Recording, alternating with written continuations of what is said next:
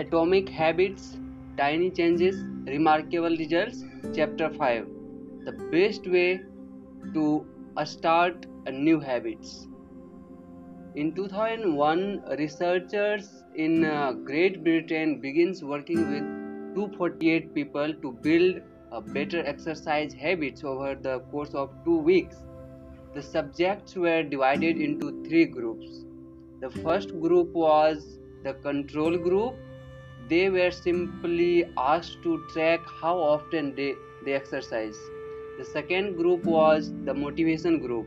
They were asked not only to track their workout but also to read some materials on benefits of exercise. The researchers also explained to the group how exercise could reduce the risk of coronary heart disease and improve heart health.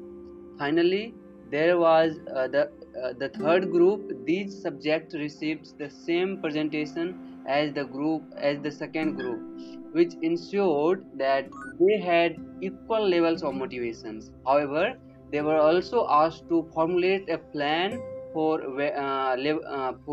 when and where they would exercise over the following weeks.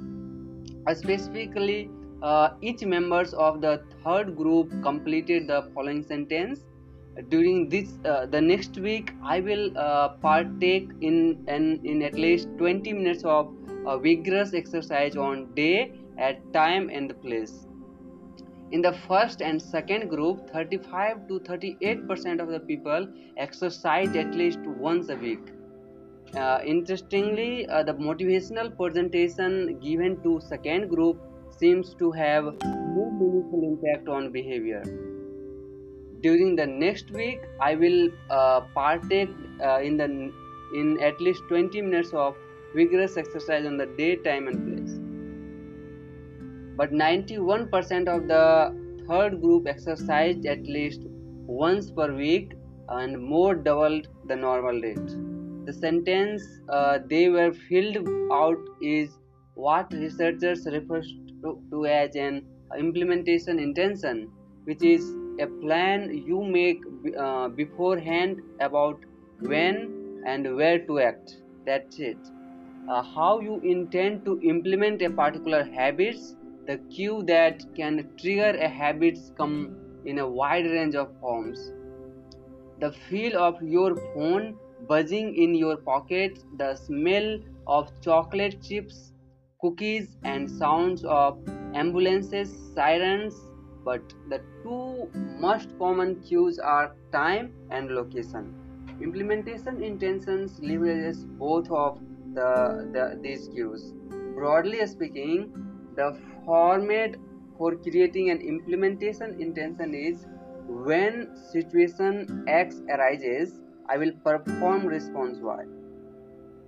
Hundreds of studies have shown that implementation intentions are effective for sticking to our goals, whether it is writing down to exact time and date of when you will get a flu suit and recording the time of your colonoscopy appointment. They increase the odds that people will stick with habits like recycling, studying, going to sleep early, and stop smoking. Researchers have even found that voter turnout increases when people are forced to create implementation intentions by answering questions like what route are you taking to the polling station, at what time are you planning to go, what bus will take you there, and other successful government programs have prompted citizens to make a clear plan to send taxes in on time and provided directions on when and where to pay late traffic bills. The punchline is clear. People who make a specific plan for when and where they will perform a new habits are more likely to follow through. Too many people try to change their habits without these basic details figured out. We tell ourselves, I'm going to eat healthier or I'm going to write more, but We never say when and where these habits are going to happen. We leave it up to chance and hope that we will just remember to do it or feel motivated at the right time, and implementation intention sweeps away foggy nations like, I want to work out more, or I want to be more productive, or I should vote, and transform them into concrete plan of actions. Many people think they lack of motivation when what they really lack is clarity. It is not always obvious when and where to take actions. Some people spend their entire lives waiting for time to be right to make an improvement. Once an implementation intention has been set, you don't have to wait for the inspiration to strike. Do I write a chapter today or not? Do I meditate this morning or at lunch? When the moment of action occurs, there are no need to make decisions. Simply follow your predetermined mind plan. And the simple way to apply this strategy to your habits is to fill out the sentence: I will behavior at time in locations. Meditation: I will meditate for 1 minute at 7 a.m. in my kitchen. Studying: I will study Spanish for 20 minutes at 6 p.m. in my bedroom. Exercise: I will exercise for 1 hour at 5 p.m. in local gym. Marriage: I will make my partner a cup of tea at 8 a.m. in the kitchen. If you are not sure when to start your habits, try the first day of the week, month, or year. People are more likely to take action at those times because hope it usually higher. If we have hope, we have reason to take actions, and fresh start feels motivating. There is another benefits to implementation intentions: being specific about what you want and how you will achieve it helps you say no to things that derails progress, distract your attention, and pull you off course. And we often say yes to little requests because we are not clear enough about what we need to be doing instead. When your dreams are vows, it's easy to realize that little ex, uh, exceptions all day long and never get around to a specific things you need to do to succeed. Give your habits a time and a space to live in the world. The goal is to make the time and location so obvious that with enough repetition, you get an urge to do the right things at the right time, even if you can't say why. As the writer Johnson Zwings noted, obviously you are never going to just work out without conscious thoughts, but like a dog salivation at a bell, maybe you start to get antsy around the time of the day you normally work out. There are many ways to use implementation intentions in your life and work. My favorite approach is one I learned from a Stanford professor B.J. Fogg, and it is a strategy I refer to as a habit stacking. Habit stacking: a simple plan to overhaul your habits. The French philosopher Denis Diderot lived nearly his entire life in poverty, but that's all changed one day in 1765. Detroit's daughter was about to be married, and he could not afford to pay for a wedding despite his lack of wealth.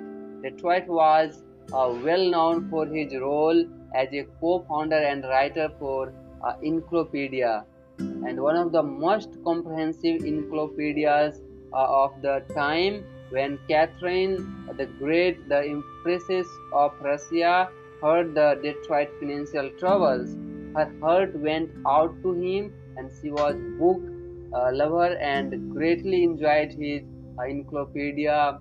She offered to buy Detroit's personal library for €1,000 and more than $150,000 today. Suddenly, Detroit had money to spare with his new wealth, and he not only paid for the wedding but also acquired a scarlet robe for himself. Detroit Scarlet Robes was beautiful, and so beautiful, in fact, that he immediately noticed how out of place it seems when surrounded by his more common possessions. He wrote that there was no more coordination, no more unity, no more beauty between his elegant robe and the rest of his stuff. Detroit soon felt the urge to upgrade his professions, and he replaced his rug with one from Damascus. He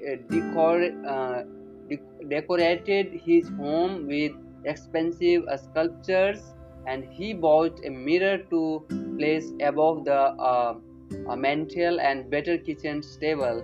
He tosses aside his old straw chair for a leather one, like falling dominoes. One purchase led to the next.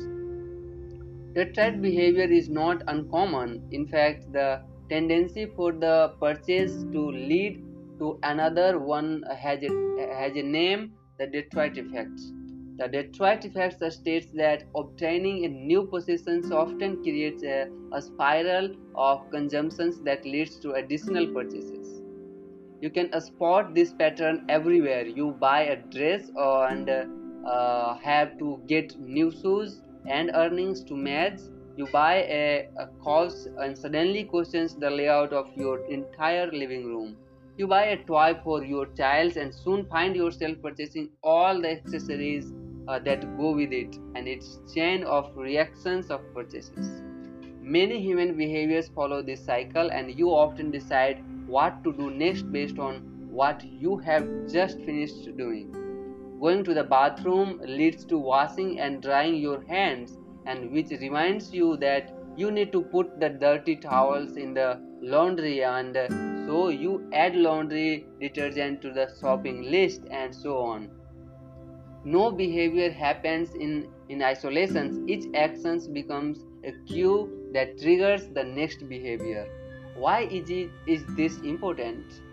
When it comes to building new habits, you can use the connectedness of behavior to your advantage. One of the best way to build a new habits is to identify a current habits you already do each day, and then stack your new behavior on top, and this is called habit stacking. Habit stacking is a special form of an implementation intention. Rather than pairing your new habits with a particular time and location, you pair it with the current habits. That this method, which was created by BJ Fogg as part of his Tiny Habits program, can be used to design the obvious cues for nearly any habits. The habit stacking formula is: after current habits, I will new habits. For example, meditation. After I pour my cup of coffee each morning, I will meditate for 1 minute. For exercise, after I take off my work shoes, I will immediately change into my workout clothes. Gratitude. After I sit down to a dinner, I will say one thing I am grateful for that happens today. And for marriage, I get into bed at night, I will give my partner a kiss. And safety. After I put on my running shoes, I will text a friend or family members where I am running and how long it will take. The key is to tie your desired behavior into something you already do each day. And once you have mastered this basic structure, you can begin to create larger stacks by chaining small habits together.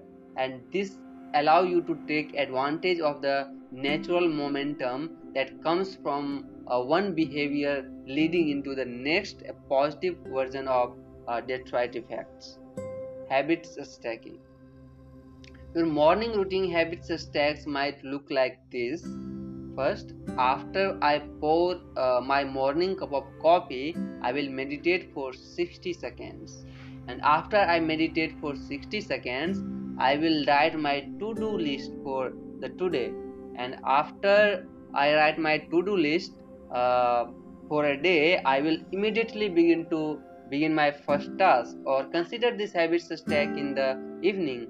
Like first, after I finish my eating dinner, I will put my plates directly into dishwasher. After I put my dishes away, I will immediately wipe down the counter, and after I wipe down the counter, I will set up my coffee mug for tomorrow morning. You can also insert new behaviors into the middle of your current routines. For example, you may already have the morning routine that look like this: wake up, make my bed, take a shower. Let's say you want to develop a habit of reading more each night. You can expand your habits stack and try something like wake up, make my bed, place a book on my pillow, take a shower. Now, when you climb into bed each night, a book will be sitting there waiting for you to enjoy. Overall, habits stacking allow you to create a set of simple rules that guides your future behavior. And it's like you always have a game plan for which action should come next. Once you get comfortable with this approach, you can develop general habits stacks to guide you whenever the situation is appropriate. For exercise, when I see a set of stairs, I will take them instead of using the elevator.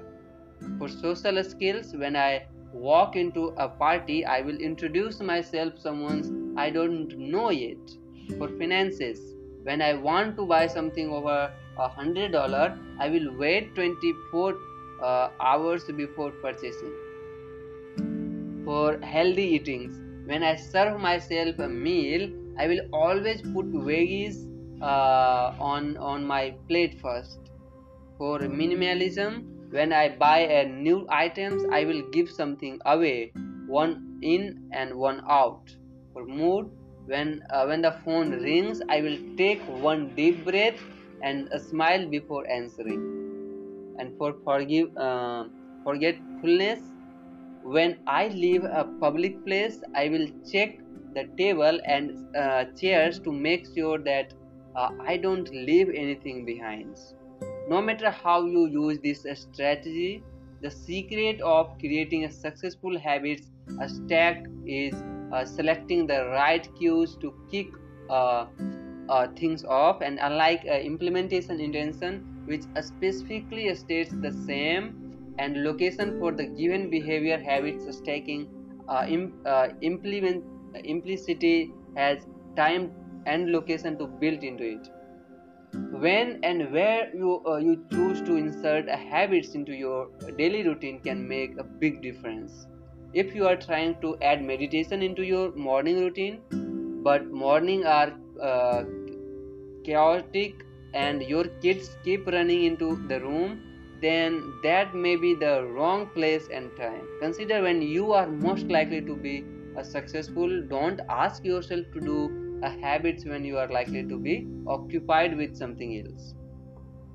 Your cues should also have the same frequency as your desired habits. If you want to do habits every day, but you stack it on top of a habit that only happens on Mondays, that's not a good choice. One way is to find the right triggers for your habits stack is by brainstorming a list of your current habits.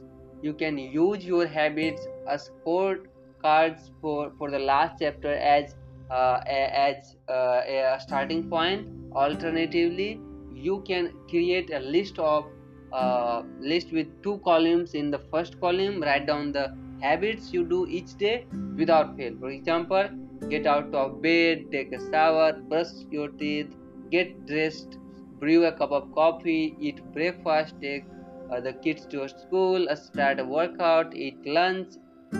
in the work day, change out the work clothes, sit down for dinner, take off the lights, get into the bed. Your list can be much longer, but you get the ideas that in the second column, write down all the things that happen to you each day without fail. For example, the sun rises, you get the next message, the song you are listening to ends, and sunsets. Armed with these two lists, you can begin searching for the best place to layer your new habits into your lifestyle. Habit stacking works best when the cue is highly specific and immediately actionable. Many people select cues that are too vague, and I made this mistake myself when I wanted to start a push-up habit. My habit mistake was when I take a break for lunch, I will do 10 push-ups at first glance, and this sounded reasonable, but soon I realized that trigger was unclear. And would I do my push-ups before I ate lunch? After I ate lunch, where would I do them? And after a few inconsistent days, I changed my habits stack too. When I close my laptop for lunch, I will do 10 push-ups next to my desk. Ambiguity gone. And habits like read more or eat better are worthy causes, but these goals do not provide instructions on how and when to act. Be specific and clear. After I close the doors, after I brush my teeth, after I sit down at the table. The specificity is important. The more tightly bound your new habits is to a specific cues, the better the odds are that you will notice when the time comes to act. The first law of behavior changes is to make it obvious. Strategies like implementation intentions and habits stacking are among the most practical ways to create obvious cues for your habits and design a clear plan for when and where to take actions. Chapter summary. The first law of behavior change is make it obvious. The two most common cues are time and location. Creating an implementation intentions is a strategy you can use to pair a new habit with a specific time and location. Implementation intention formula is I will behavior at time. Habit stacking is a strategy you can use to pair the new habits with the current habits. The habits stacking formula is after current habits I will do new habits.